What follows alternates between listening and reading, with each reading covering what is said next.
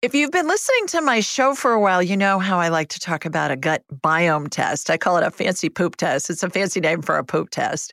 And it's going to tell us what the ecosystem is in your gut. And why that's important is since food's the best medicine, it's going to tell us here are your superfoods just for you to eat. Here are the foods for you to avoid. And here's everything else. Eat this a lot, eat this a little. Now, my team has been very busy and they got an amazing deal for anybody that wants to do this test. You can do it at home. You don't need a doctor's orders. All you have to do is just go to Viome, V as in Victor, I-O-M as in Mary, E.com, Viome.com. And at checkout, use the secret code, Julie Ryan, and you'll get more than 50% off. Don't put any spaces in there, just Julie Ryan. It's an amazing test. It's going to give you tons of information. I've done it several times myself, and you're going to be thrilled with the information you get because it'll give you a program just for you. Give it a whirl. Julie Ryan, noted psychic and medical intuitive, is ready to answer your personal questions, even those you never knew you could ask. For more than 25 years, as she developed and refined her intuitive skills, Julie used her knowledge as a successful inventor and businesswoman to help others. Now, she wants to help you to grow, heal, and get the answers you've been longing to hear. Do you have a question for someone who's transitioned? Do you have a medical issue? What about your pet's health or behavior? Perhaps you have a loved one who's close to death and you'd like to know what's happening. Are you on the path to fulfill your life's purpose? No matter where you are in the world, take a journey to the other side and ask Julie Ryan. Hi, everybody. Welcome to the Ask Julie Ryan show. I'm Julie, your host, and I'm so delighted you could be with us this week.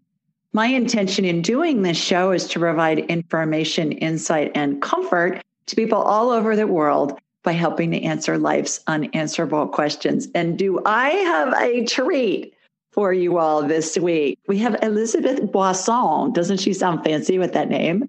Elizabeth has joined us from Arizona. Hi, Elizabeth. Welcome. Hey, it's nice to see you, Julie, and I'm so happy to be here.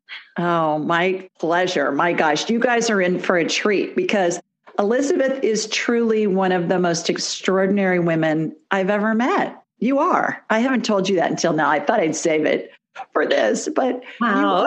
You are just so extraordinary in a multitude of ways. And they talk about Renaissance men. I think you're a Renaissance woman because what I know about you is you've continued to reinvent yourself and you're reinventing yourself in ways that are helping people throughout the world. So what a delight to get to know you. And that's why I wanted all my listeners to get to know you.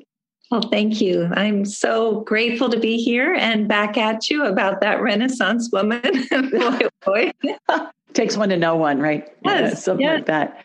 Well, everybody, Elizabeth founded this organization called Helping Parents Heal, which is really something that's not only special to the parents who've lost a child, but it's special in that in the grief community, you are including all kinds of spiritual, what I would consider to be woo-woo things into your platform. So please tell everybody just a little bit about Helping Parents Heal, and then we'll cover lots of other topics and wrap around back. But I just want to give everybody a frame of reference about the Helping Parents Heal. Thank you. I would love to talk about Helping Parents Heal. We're different from other bereavement groups because we truly believe that it's possible to heal after the passing of a child. And we believe that our kids help us to move forward and heal. And we're completely non-dogmatic. We have people who don't believe in any religion, and we have people who are very religious in our organization as well. The most important part of being a part of Helping Parents Heal is that we know that there's a connection with our kids, and we also respect everyone who's in the group, and we know that it's possible to move forward and heal. And I think that a lot of bereavement groups will tell you that you're never, ever going to heal from the passing of a child or a loved one. But we're here to say that not only can we heal, but we can thrive. And we know that the reason that we are able to is because our kids, our loved ones in spirit, are helping us every step of the way. And you not only have one child in spirit, you have two children in spirit, which makes you all the much more amazing that you've been able to do this. And look at that smile. My goodness. You, I'm sure, have days when you're down about whatever, but every time I've been in contact with you, you just exude joy. Well, thank you. And today it's a little harder than most days just because I just recently broke my wrist, as you know, but I have Julie helping me with healing. I'll be operated on Tuesday.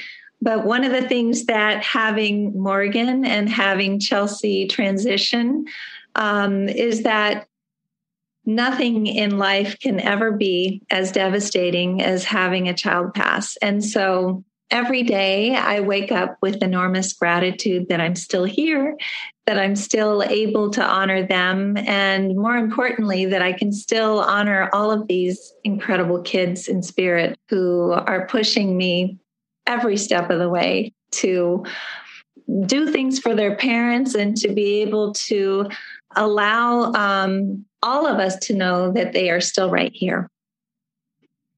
Did you grow up in a spiritual home? I know you're an international woman of mystery. I know you've grown up and your childhood was spent in lots of different countries on different continents. So did you come from a spiritual home? And tell us a little bit about your childhood, because it just sounds like it was the adventure the whole time. Quite the adventure. Well, I was very fortunate that my dad worked as a university professor all over the United States, but then decided to go to India when I was in junior high school. And we spent many years there. He was working for WHO and he was working for USAID. And I got to experience India at a time that was one of the easiest in terms of being able to travel all over the country, being able to experience all of these incredible people, the colors, the religions. There are a lot of different Eastern religions, obviously, that are represented in India. And I felt an enormous affinity to all of them, mostly just the idea of compassion and the idea that we don't die. We continue in the spiritual realm when we pass. And I thought that it was fascinating in India when you attend a funeral, the person who is going to, the person at the funeral is dressed in white. Everyone else is dressed in white because it's a rite of passage that's actually very beautiful. They know that all of their loved ones who have passed are going home. And it's interesting because weddings, for weddings, the women wear red, and a beautiful color red. So there's different significances to the ceremonies that they have over there. And again, I felt an enormous affinity. I felt an affinity to the Buddhist monks that were there as well, and spent a long time traveling. But one of the things that happened when I was overseas was that I started yoga very early on. I became a vegetarian because that's all that there was to eat, really. People don't eat a lot of meat in India. And then I began transcendental meditation, which is not something that people say these days. They call it meditation. But that kind of started my spiritual journey a little bit earlier than maybe other people are able to do. Were you raised in a religion as a child? Did your family go to church, or was it something that maybe wasn't really stressed in your family, so it was easy for you to absorb the non-spiritual thing? The reason I ask is I think people that are raised in a very strict upbringing with religion, and this is the way it needs to be, and these are the teachings, and these are the only teachings, they sometimes have a little bit of trepidation when they're exploring other things like meditation and other philosophies. Did you experience that, or was it kind of open in your family the whole time? It was very open. I came from a family, actually, my mom's side of the family had a lot of ministers in her family. They came over from England. My dad's side of the family is all French, and they were much more questioning and not necessarily interested in spending Sundays in church. And so I kind of figured out my own way. I would attend Catholic masses with friends in high school and in college, or I would go to an Episcopalian mass as well and just kind of see what things were like. In college, I went to the Newman Center several times, which is Catholic, but a little bit more liberal and forethinking maybe than some of the masses as well. And of course, I went to many Buddhist ceremonies, especially in India, and Hindu weddings and cremations and things like that. So I feel very, very fortunate that my parents didn't force me to view the world in a certain way and then expect me to adhere to that. And I now know that all of these religions are all about, first of all about love, but they all are about this God that is an all-knowing, all-loving entity. I believe that God is inside each one of us, that is a part of us, that God. And I believe that what we're supposed to be doing here on earth is helping each other and loving each other. And I believe that that all of all of the people who have transitioned are already home. All of our kids, all of our loved ones, we're still in school. So we have a lot to learn. We need to be here learning everything that we can. Some of the most difficult lessons that we learn are the things that actually transform us into better people. And I can say that having Chelsea transition when she was two days old, and then Morgan transition when he was almost 21, were the most devastating things that have ever happened to me in my life. But they are also the reason that I know that there's more. I know that love lives forever. I know that they're still with me every day, and that they'll be there to greet me when I one day transition. How do you know they're with you every day? Oh my goodness. Right when you said that, I felt Morgan hug me. I'm sorry about a hoarse voice. Morgan has done this from day one. He gives me the biggest bear hugs, and the bear hugs that he gives me give me a warm feeling all the way up through my body, but also goosebumps. And so in the very beginning, when I was sad, obviously everyone's very, very sad when their child transitions, I would be out in the yard and I'd be telling Morgan, I don't think I can do this. I think that this is just, it's not going to work this way, Morgan. I can't stand living without you. I would feel him hug me, and I would hear him in my ear saying, Mom, I'm right here. And every time that I need that, he does the same thing. And Chelsea is a little different. She's been with me all the time. The reason that I survived Chelsea's passing, and she passed at 2 days of age, but I'd been in the hospital for 2 months on an IV. And so getting home to Morgan, who I had not been able to see for 2 months, was life-saving for me. Even though I was leaving the hospital without Chelsea, it was such a huge thing to be able to finally be with my boy again.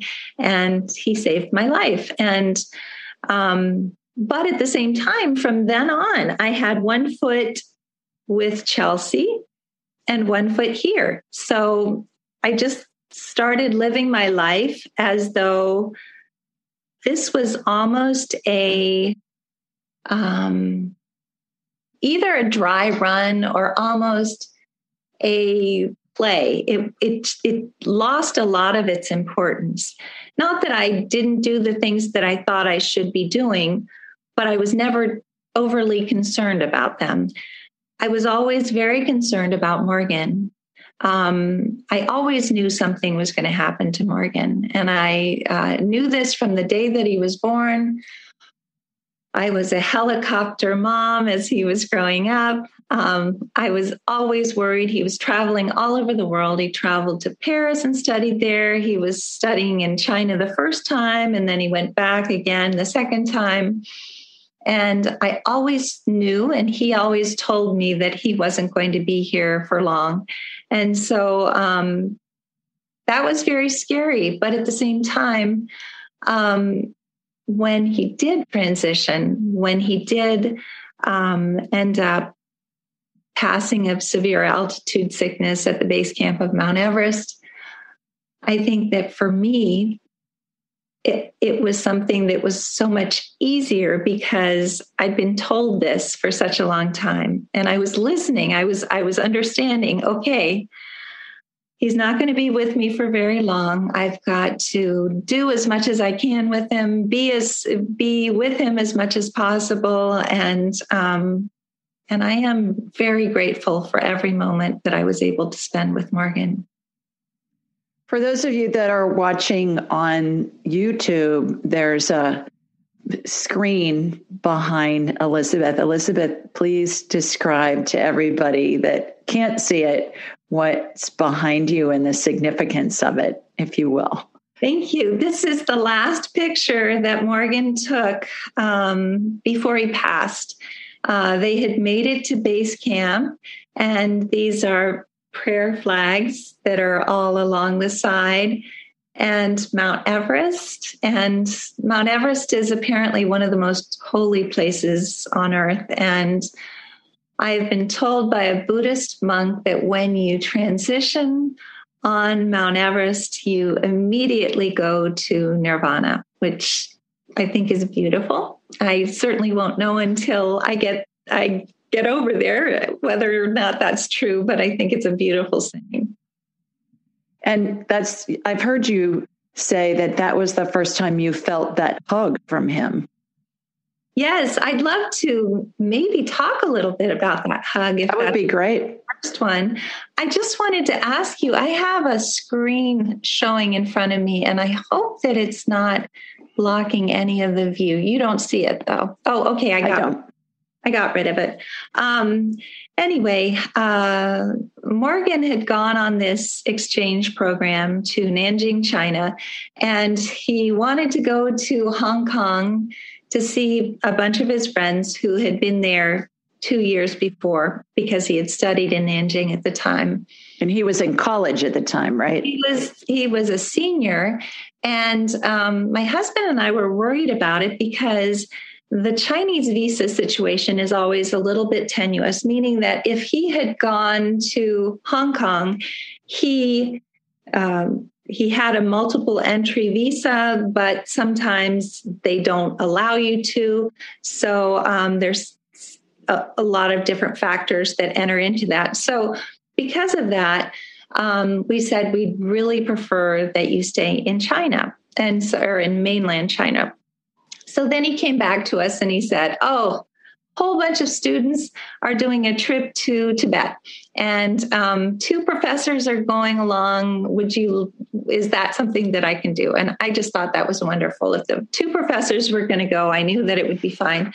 And so they flew to Lhasa, 11,000 feet. And then they immediately the next day started making their way up to the base camp of Mount Everest.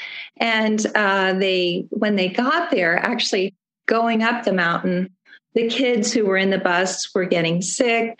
They were actually urinating on themselves because that's a sign of altitude sickness. They were feeling dizzy. They had headaches. All of these signs are altitude sickness, but nobody was cognizant enough to understand what was happening. They had a Chinese tour guide who was pushing them up the mountain. He wanted to get up the mountain before nightfall. And so when they got to the base camp, Morgan, his head was just exploding. It was hurting so badly. He didn't have anything that he could really take either, but he said he was going to bed early. They were set up in a bunch of yurts, which are like tents, and they were all open. And so Morgan was getting up and wandering around during the night, calling people by the wrong name. And in the morning, at 9 a.m, he was foaming at the mouth and they couldn't wake him up. And so at that time, one of the kids called his mother, who's a medical doctor, and she said, get him down in altitude as quickly as possible. So all 13 kids picked up Morgan, who is and was 6'6", 280 pounds, big kid, got him onto the bus, and then started down the mountain. In the meantime, the director of the program called me and said that there was a problem with Morgan and gave me the number of Morgan's roommate and said, if you'd like, you can call him. And by the time that I was able to reach Colin, Colin said that Morgan had been taken back out of the bus because he had stopped breathing and they were attempting CPR on him, but none of the kids really knew how to do CPR. And he said, Miss Boisson, I have to say, I don't think that he's going to make it. And right when he said that, and I felt so grateful that he had, I said, Colin, put the phone up to his ear. And when he did, I said, we love you. We're proud of you. And don't be afraid. And right when I did that, I felt this enormous hug coming around my back. And it was just so beautiful. And it felt like everything in the whole wide world was going to be okay. I felt like enormous love. It felt like even more love than what Morgan was sending me. It was just the most incredible thing. And my husband was sitting beside me in the office and he said, let me speak to him. And I said, honey, I'm sorry. I think he's gone. And he couldn't believe it because I was so calm. I was feeling so calm because I knew exactly where Morgan is and was. And it was this immediate download of he's still right here. Love lives forever. He'll be with me forever. And I had no fear. It was just like all of a sudden, any fear that I may have had about transitioning to the other side or any of my loved ones transitioning to the other side just was gone. In fact, whenever someone in our family or our pets that we love so much transitions, we all feel very jealous that they're going to get to see Morgan before we do, which sounds terrible. But I truly believe that our lives here are much more difficult than the lives of all of our loved ones in spirit. They've got it easy, and they are, again, happy, healthy, and whole. Exactly. Couple of thoughts. First of all, thank you for sharing that. I'm tearing up listening to it, and I've heard it before, but every time I hear it, I just think it's one of those stories that it makes you the extraordinary woman that you are, that you were able to process that. I know when you're talking about that and the fact that you were calm and you had a knowing, you were in alignment with your spirit.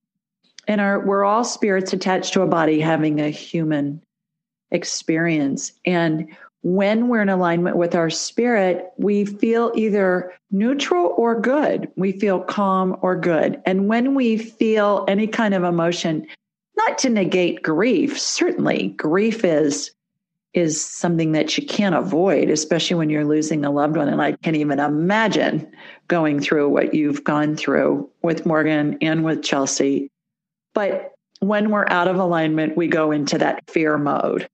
And the fact that you said I didn't have any fear is really right on point with that completely. The other thing is the way that I explain that spirit's always around us and there are multiple realities happening at the same time. A couple of things I use. Number one, when it's a child, I'll say, do you remember the old-fashioned emergency rooms? And some of them are still like that, where they'd have a bunch of beds and they'd have a drape in between the beds. And when the doctor would come in, they'd pull the drape to get some privacy. Like, you can't hear everything that's going on because you can, but some privacy. And that's how I explain when we lose somebody, we can, before we lose them, when they're in human form, we can see them sitting on the bed in the other pod that is right next to us.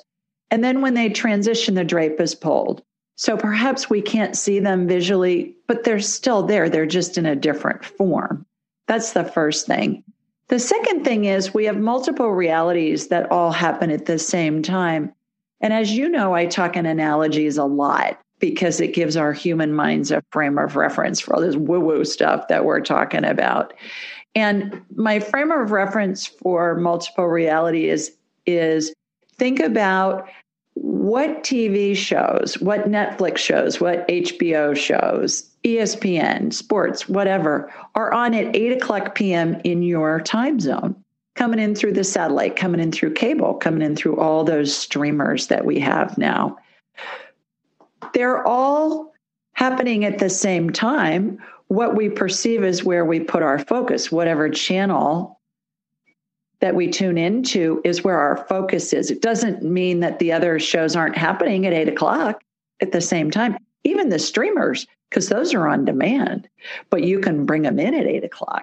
And multiple realities, I believe, are like that. They're all happening at the same time, which is how we can do past life things and find out information about past lives and get all this data that we can corroborate with historical documents online. Past lives are a blast. They're so much fun.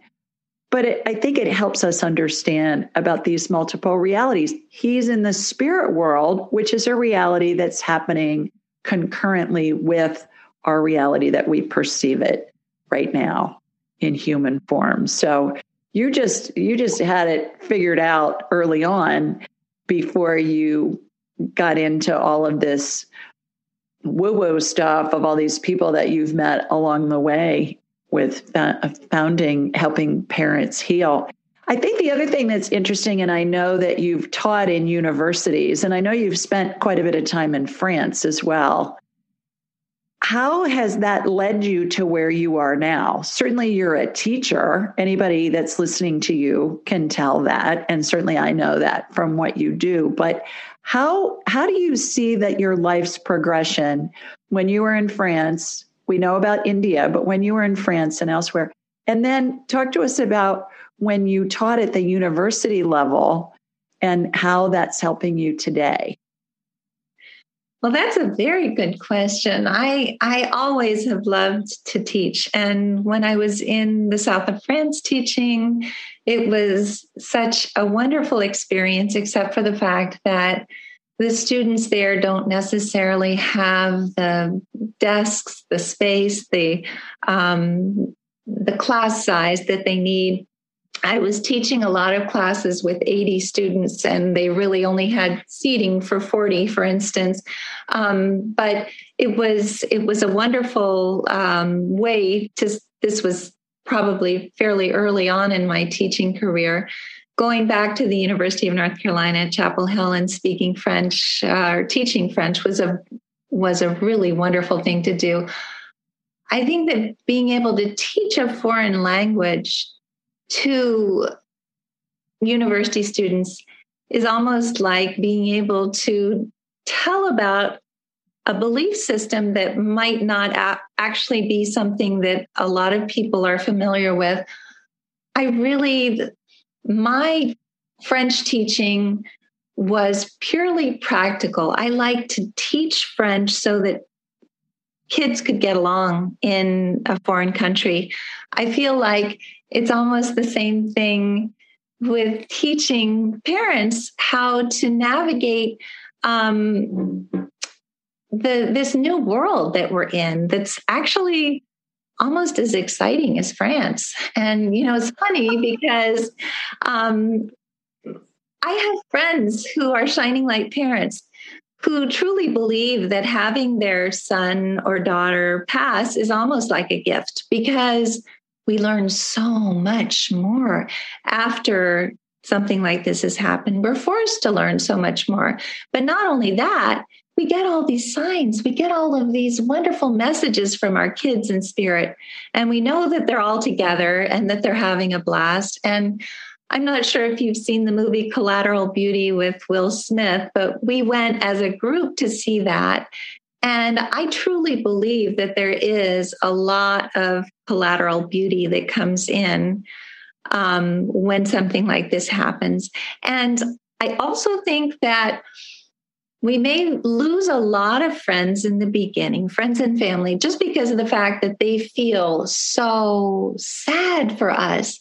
And they think that by not talking about our kids or staying away, we're going to forget that we ever had them, which really isn't the case, obviously. We all know that. But we start having this new friend group of enlightened people who are just amazing, like you and like all of these wonderful people that I've been able to meet along the way. And we don't have to be physically meeting them. I think that this past year has shown that even with Zoom, it's possible to forge friendships and to be able to be close to people throughout the world, not just here in the States, not just in our little town where we live in, but all over. And when you were talking about that separation in the hospital, the curtain that separates, I like to think about the separation that exists between me and Morgan, or between me and all of these kids, like a sheet of wax paper, because it's that thin. It's just not there. It's something that they can participate in anything that they want to. And that's another thing that's really important to understand. We are sad, and it's okay for us to grieve. And being sad is a normal thing, but they're never sad. There's no way for them to be sad over there. Even if we are grieving, we can grieve as long as we want to, and it's never going to affect them. But in the end, they'd love for us to, at some point, start feeling happy, because that makes them happy, but they see the big picture. They see everything that's supposed to happen. And so they don't worry at all about us. There's nothing to worry about once they're over there. So for me, one of the scariest things when Morgan transitioned was that I was imagining him, because it took like 13 hours from the time that he started getting the migraines until the time that he transitioned. All of that time thinking over and over again, oh, my parents are going to be so sad. I'm leaving this earth. Oh my goodness. Oh my goodness. That's not what was happening. I love what Dr. Mary Neal talks about, that she had this kayak accident. She's an orthopedic surgeon. She sees herself being sucked out of the kayak. Her knees go back the wrong way. And she's thinking, oh, that doesn't look so good. But she wasn't worried at all. She had her sons. She had her husband, who she loves, all of them, but she was so ready to go. She wasn't thinking at all. She knew in the bigger picture that they were going to be fine. And I think that that's what's really important for us to understand, that they love us so much, but at the same time, they also know when they are going home that is the place that they're supposed to be going, and that they can help us just as much and even more from over there.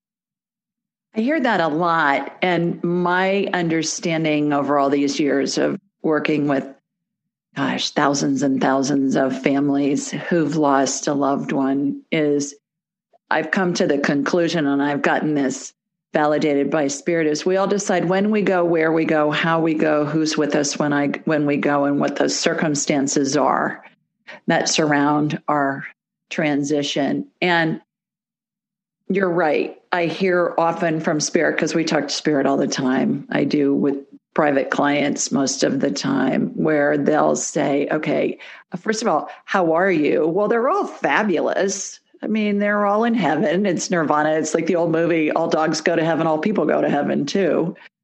And the other thing that's fun is they'll say, it's so much better now because I can be with you way more than I could when I was alive, because I can be with you at any time. The other thing I think that's important to remember too is that our heads are big satellite dishes, and they receive and they transmit frequencies. And in order to get in touch with anybody who's deceased or alive for that matter, doesn't matter. It's just getting in touch with their spirit. All you have to do is think of them.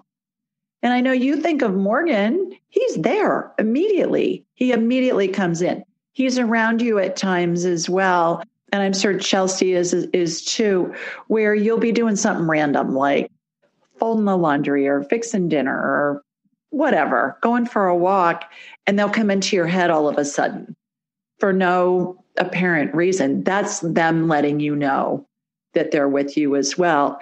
And to your point earlier, you talked about how I say we're all made in the image and likeness of God, and God is spirit. It's all energy. Everything's made of energy. And as such, if people believe God and energy can be everywhere all at the same time when we're made in the image and likeness of God, I don't think it means that God looks like some old man sitting on a cloud in a throne with a white beard and long white hair and a white robe. I always say, like Gandalf in the Lord of the Rings movies or Dumbledore in the Harry Potter movies, but rather God is spirit, and we are all made in the image and likeness of God in spirit form, whatever you understand God to be. So I love that Morgan tells you that he's with you all the time and with you more now and can advise you more now than he could when he was alive.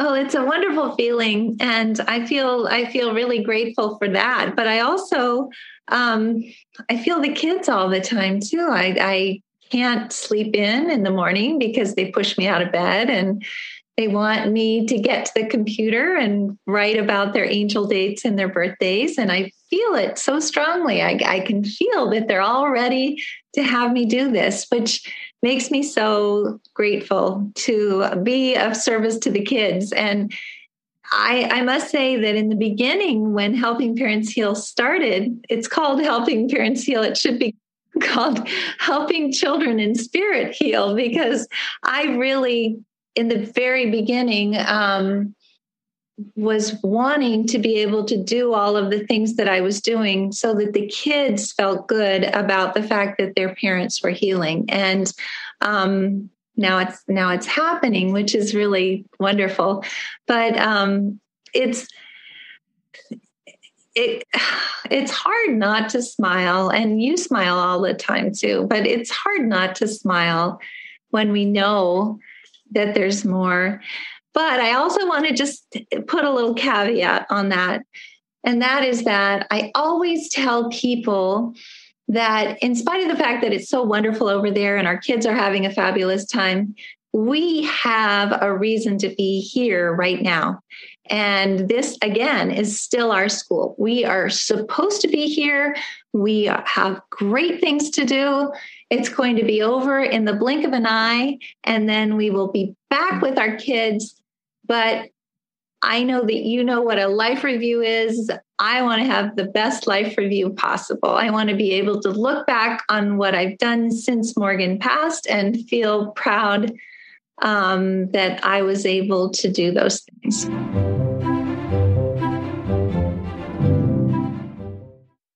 Have you ever heard of Cozy Earth bedding? It's your ultimate luxury escape. Cozy Earth sheets are temperature regulating and incredibly soft, and they even have a 10-year warranty. They're made from organic bamboo and silk, are hypoallergenic, and even antimicrobial. Cozy Earth sheets are so amazing. They've been on Oprah's favorite things list for 5 years in a row, and I have them on my bed right now. So if you're ready to elevate your sleep, Cozy Earth has a special offer just for my listeners. Go to cozyearth.com and use the code AskJulie for a 35% discount. That's COZY earth.com and use code AskJulie for a 35% discount. Upgrade your sleep with Cozy Earth bedding. I love them, and so will you. Well, that's a good transition into let's talk more about helping parents heal and how that all came about, and tell everybody a little bit about the organization and where all it's expanded. You obviously have been led. This is not something that you woke up one day before Morgan passed or even after Morgan passed and thought, I'm going to start this global organization and it's going to take on all these forms.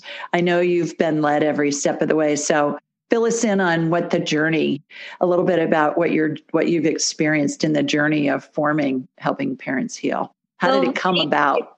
Oh, gosh. Well, first of all, about a week after Morgan transitioned, I was looking for other support groups, and none of the support groups at the time would allow me to speak about Morgan in spirit and about the connection that I had. And all these things were happening at the time. So I finally, and plus there were none up in Cave Creek. We're kind of far up in the mountains, not these mountains, but up in the mountains. And so, a week later, I started the Facebook group, and it was then called Parents United in Loss, which is not a very nice name because the kids are not lost, and I did not want to keep it that name. But I met Mark Ireland not too long after, and he is the co-founder of Helping Parents Heal, and he was our first guest speaker in January of that year. Morgan transitioned on the 20th of October of 2009. And so we joined forces and created Helping Parents Heal.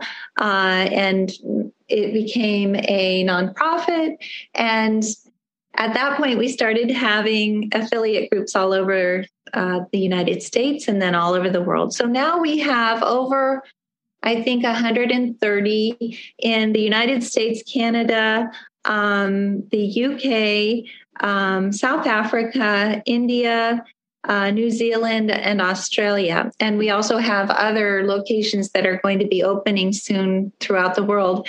And those physical locations are great, but they've been kind of unnecessary during COVID because we do everything by Zoom, but we're starting to get back to in-person meetings.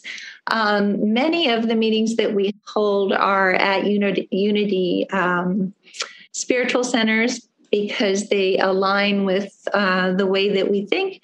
And then we also have a group of 28 caring listeners, and the caring listeners are free of charge. They are all parents who have gone down the healing path a little bit further than others, and they reach a hand back to be able to pull others forward. And they are available all the time. Their phone numbers are on the website, as well as their email addresses, and completely free of charge. So we have the caring listeners. We also have a library now of about 230 YouTube videos. And we have specialists who speak to parents such as you, talking about, we have so many different things. We have Shining Light parents who talk about their journey, and they talk about the books that they have written. We have gallery readings by different we just had one with Mark Anthony just recently, John Holland, Maureen Hancock, and a whole bunch of others, including Mavis Patilla over in London, and Gordon Smith, and people from all over the world, actually. But we also have sound healing on those YouTube channels, so you can just turn on a sound healing with Andrea Curry or with Geraldine Glass and listen to the sound healing. We also have, near-death experiencers. So we have Raymond Moody, who's spoken to us, Dr. Raymond Moody, as well as Dr. Eben Alexander and Karen Newell. And then we also have Bill Guggenheim, who's spoken to us several times. So we have all different topics about the afterlife and about ways to heal. And those are all available on the website. We also have a tributes page for people to be able to enter their kids so that we can celebrate them on their birthdays and angel dates. And we have a monthly newsletter that comes out that I publish, and it has wonderful stories of validation. It talks about all of our affiliate groups, and it also talks about upcoming speakers and things like that. So those are some of the and I am going to be remiss if I don't talk about our conferences. So we had a conference in Scottsdale, and Irene Vouvalidis is the director of our conference, and we had 500 parents show up. It was completely sold out with 30 presenters, and it was amazing. And Garth Brooks even recorded something for us for the dance, and it was just, everything was beautiful. Then we were supposed to go to Charleston to have another conference, and unfortunately that filled up completely, 660 parents, and we had to call it off because of coronavirus. But I'm so excited to say that we are now working on our second conference, and it's going to be at the Sheraton Wild Horse Pass, just past Phoenix, and it'll be in August of 2022. And we don't have the exact date yet, but if you all would like to attend, please let us know. It's going to be much bigger this time, so we hopefully won't have to turn anyone away, which will be good. So that's one of the really great ways that we have raised awareness about helping parents heal. Last way is Craig McMahon did a beautiful movie called Life to Afterlife. Mom, Can You Hear Me? It was the first of his spirituality series. And lots of parents have been seeing that movie and have joined our group because of that. And I feel very grateful for that. And I feel grateful to Craig for choosing us to do a movie. So those are some of the resources. In your spare time, yeah, you get to sleep a little bit until the spirit children are knocking on your head going, okay, Elizabeth, you need to do this, you need to do that. And I know how dedicated you are and how much time you devote to all of this. It's been interesting, and I've been so blessed to be a guest at your meetings 3 times already. So I'm honored and thrilled. And the feedback I get from your members is just tremendous about how much it comforts them, the information, especially about what happens when somebody dies, how, I have the 12 phases of transition, how we're surrounded by angels and deceased loved ones, and nobody dies alone ever. And my most favorite email that I've gotten from one of your members was from a mom. I don't remember where she was from, but she had a 4-year-old little boy who passed. And she said, thank you for validating what my son kept telling me. She said, my son, as he was approaching death, kept saying, Mommy, who are all these people? Can't you see all these people? And it was all the deceased loved ones that were in the room with them. And he could see them because most children, they haven't shut off their intuitive abilities. And she said, he just kept saying, Mommy, can't you see these person? And she said he was these people. And she said he was even describing some. And she went on, she wrote me this big, long email that was so sweet. And she said, even to the point where I mentioned that people show up from many lifetimes and they'll be dressed in period dress. So there'll be somebody perhaps dressed in Renaissance garb and somebody else maybe in a 1960s miniskirt with go-go boots and stuff like that. And we can tell that it's spirits from all these different lifetimes. And they show up like that so that we can have a human frame of reference that they are from multiple periods in time. And she said that he was describing some of the outfits that would have been applicable to different ages and different eras in human history. So that one really stuck with me. I'll normally get a whole lot of emails from your members, and they've been very gracious and so wonderful. And I think of, like you, how it's remarkable that you're all able to go on with some joy, to find joy again.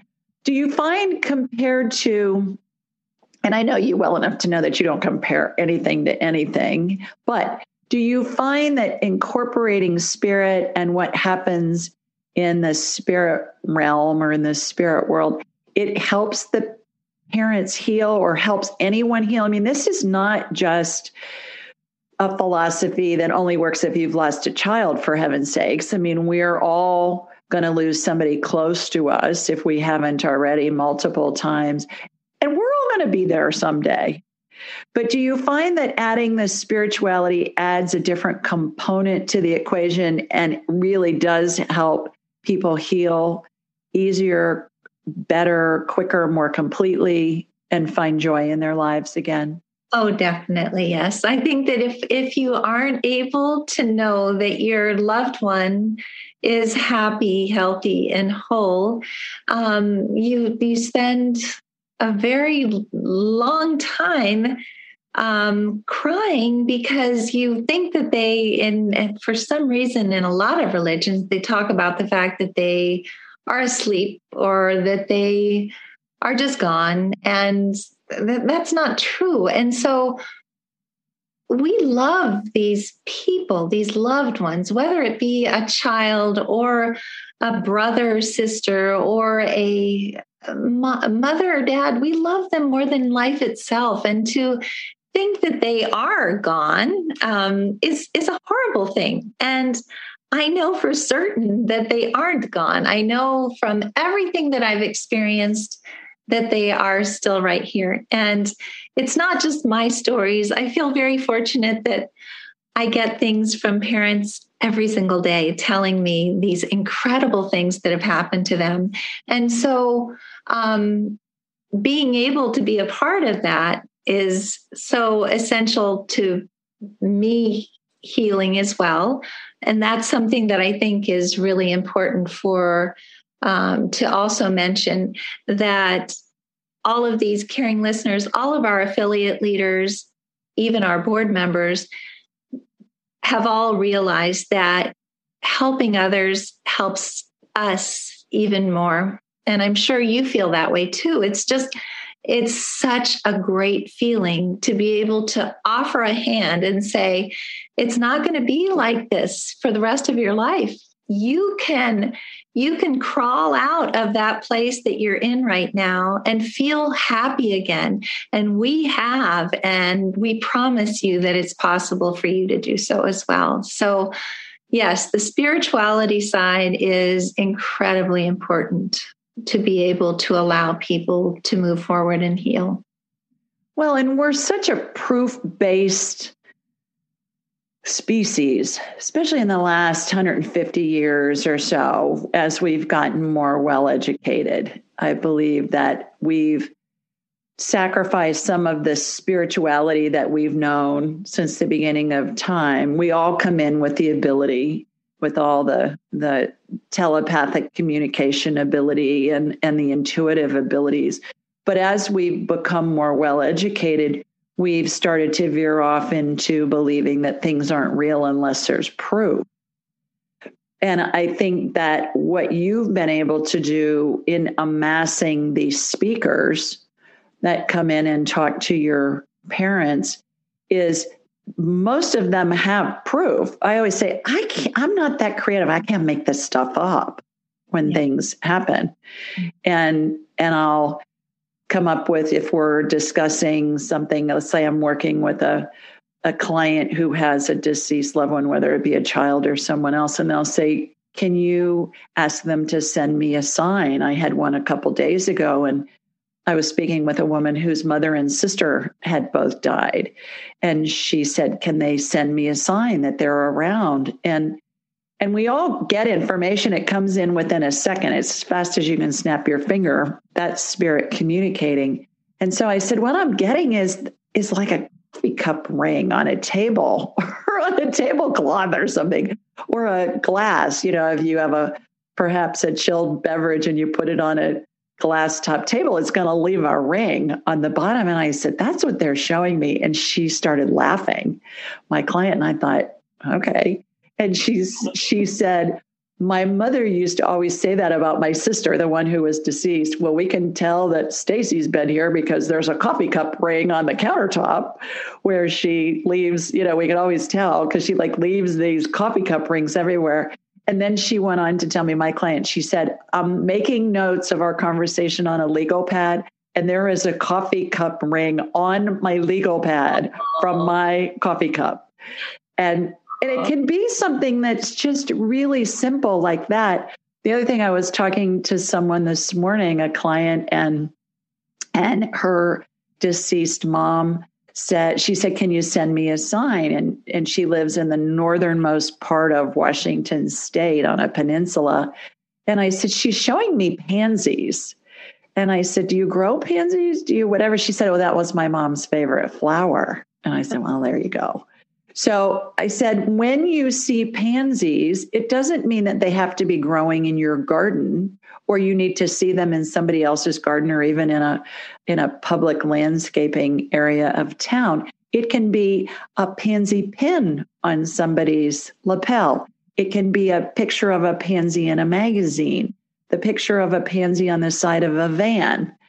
Pansies I see pansies used in restaurants as decorative touches on salads. A lot of the pansies are edible. I said, so be open to how you're going to see the pansies.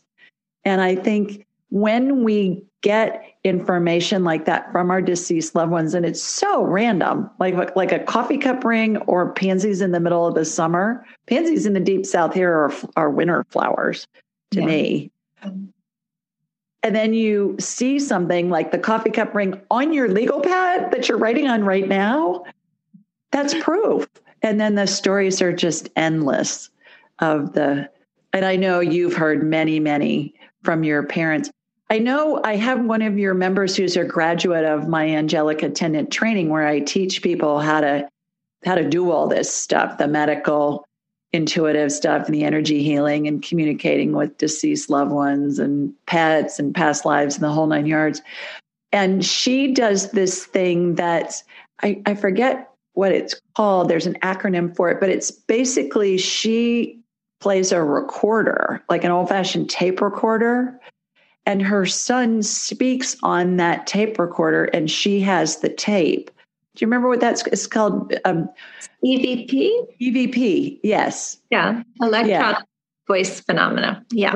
Right. And I think that's something that I know I've talked to a couple of people that they get a lot of comfort from that, where the spirit will communicate on the electronics and it's on tape. Yeah. And she'll say, honey, mommy's here. And then he'll talk to her on this tape and she plays it back. So what are some of the other ways that your parents have experienced proof from their children that they're around? Well, we have so many different ways that we help parents to communicate. One of the things that I do very frequently is a yoga nidra practice, which is like a guided meditation, but it's the yoga nidra is, they call it yogic sleep. And so being able to get in touch with our children without having to do anything, you're supposed to be completely still.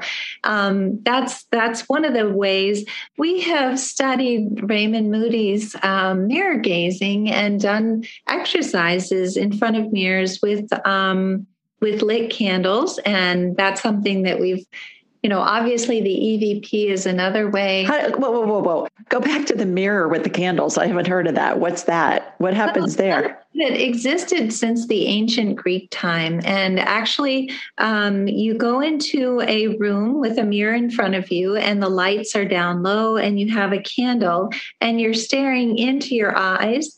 And very frequently, you can see the eyes in front of you transform into the loved one in spirit that you're hoping to communicate with. And Raymond Moody did quite a bit of this, actually, in the early years of his life. And it's fascinating, but there are so many ways to communicate with our kids and, so many ways that they help us too. I was just going to let you know that Morgan has saved so many of his friends' lives. And one of them, for instance, and there's just no denying this, is that his friend who was Wilbur Wildcat at U of A, and Morgan was a cheerleader, he ended up graduating from U of A. His name is Dan. He went to become a firefighter, and one of the first houses that he was fighting a fire in, he and his buddy were pushing the car out of the garage, and his buddy was inside the car. He was putting it into neutral, and Dan was going to push the car. And all of a sudden, he felt these arms around him, and he was whooshed backwards. And the guy in the car said, "Dude, what was that?" And this air conditioning unit fell right where Dan was standing. Dan knew it was Morgan because Morgan they called him Big Bear because of his bear hugs. He could tell it was Morgan. He named his first son Barrett Morgan in honor of Morgan. But that was a pretty incredible story. My daughter has also been saved by Morgan, and this was in Paris, and we might not have time for that, but it was also... We do. Go ahead and tell us. Well, she had gone to a New Year's Eve party. She was at Sciences Po, which is a university over there, studying, and she was with her cousin, who's French, and her cousin's boyfriend, and her cousin's not very good at keeping up with Alix when she's out. Alix had taken a migraine medication before she went out, and she had some champagne, and when she had the champagne, she got really woozy, so she went to Anne-Sophie, and she said, "I think I have to go home." Anne-Sophie said, go, that's fine. She was on the other side of town from where she lived. She had on a skimpy black dress, forgot to get her coat, forgot to get everything, her phone and everything at the check when you come in, rushed out onto the street, saw a taxi, jumped into the back side of the taxi. The next street, she realized that she was in a taxi with someone she didn't know, the guy sitting there. And so she jumped back out. She had sleeveless black dress on. She looks up at the street sign, realizes that she didn't recognize where she was in Paris, and it started snowing. And my daughter is the worst with directions, completely bad with directions. And then the next thing that she remembers is she was being wakened up, shook awake by her two roommates saying, "Alix, we're going to Portugal today. Get up. We got to go to Portugal." And one of her roommates heard the door bang open at 2 a.m. They are on the 7th floor of an apartment that is on the other side of Paris. And Alix was carried to her bed and fell asleep there. Alix knows it was Morgan who did it. And these kinds of things happen all the time. And my daughter, Alix, is so down to earth. She would never, ever have said that this happened unless it did. And her roommates they were flabbergasted that, she ended up in her bed like that. But these kinds of things make it so that it's impossible for me to not believe that everything that you talk about, everything that everyone else in the afterlife community talks about is true. And the most important thing about all of this is that it's not scary. It's all about love. Every single thing that anyone talks about in the afterlife community is all about love.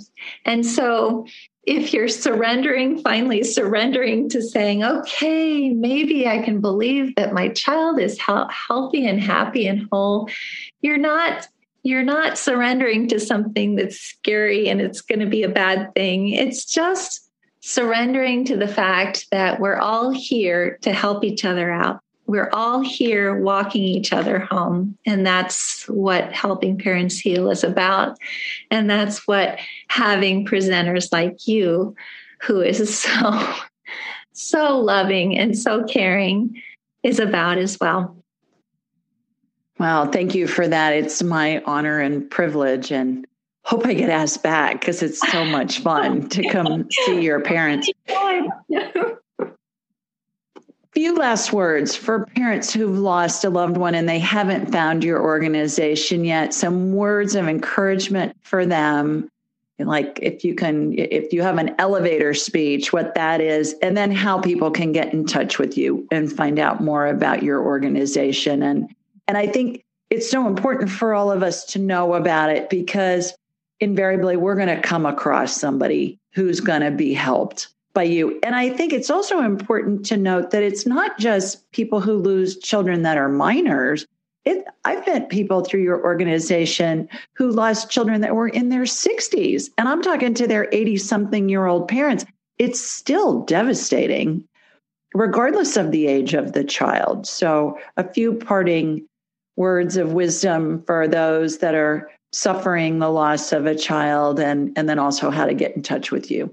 Well, definitely. I would love to be able to do that. And I want to say that any type of child loss, and it's not really loss for us, it's more transition, but is devastating. And we certainly also love to have siblings join us. We have a special Helping Siblings Heal group. We have a special Helping Fathers Heal group too, because they heal differently than moms do. We are always open. I mean, myself, I'm going to leave you with my phone number. I get phone calls all the time. I spend most of my day on the phone because I talk to new members. And, I realize that sometimes parents are not in the right place at the right time to be able to understand or want to move forward with letting go of some of the traditions and beliefs that have made you scared in the past, and that's okay.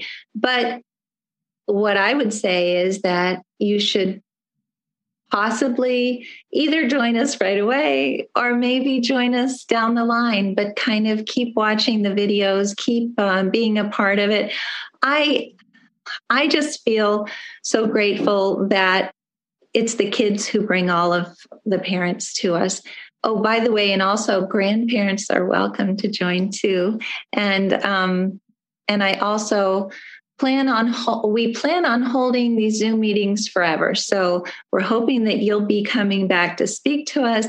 We were very fortunate to have Dr. Christopher Kerr speak to us through you, and he's going to be coming back to speak in the fall. There are just some of the most amazing people. Rob Schwartz is speaking next week on Thursday, and I always love to hear what he has to say about soul plans. And so anyway, thank you so much for having me here. The website is helpingparentsheal.org. And we also have many Facebook sites. So Helping Parents Heal is the main one. Then we have Helping Parents Heal UK and all of those other ones.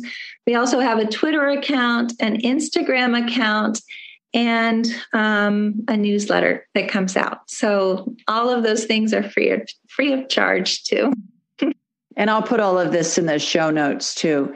Thank you for taking time to join us and letting all of my listeners know about the amazing work you're doing. I consider you to be an earth angel, and I am honored and humbled to have you be a part of my life. So thank you so much. Oh, thank you, Julie. I feel very, very honored to be on this show, and for all of the work that you've done. Thank you as well. I just, It's so wonderful to be able to be in the presence of someone who, first of all, gets it, but is also so devoted to wanting to help others heal, which you do. And thank you. You bet. All right, everybody, sending you love from Sweet Home, Alabama and Arizona, the 2A states, right? And I'll be zapping on her wrist, so she'll be in good shape here shortly. I told her this surgery is going to be a breeze because it's already happened energetically. So it's going to be good. All right, everybody, have a good week. Be back next week. Take care. Bye. Be sure to follow Julie on Instagram and YouTube at Ask Julie Ryan and like her on Facebook at Ask Julie Ryan. To schedule an appointment or submit a question, please visit AskJulieRyan.com.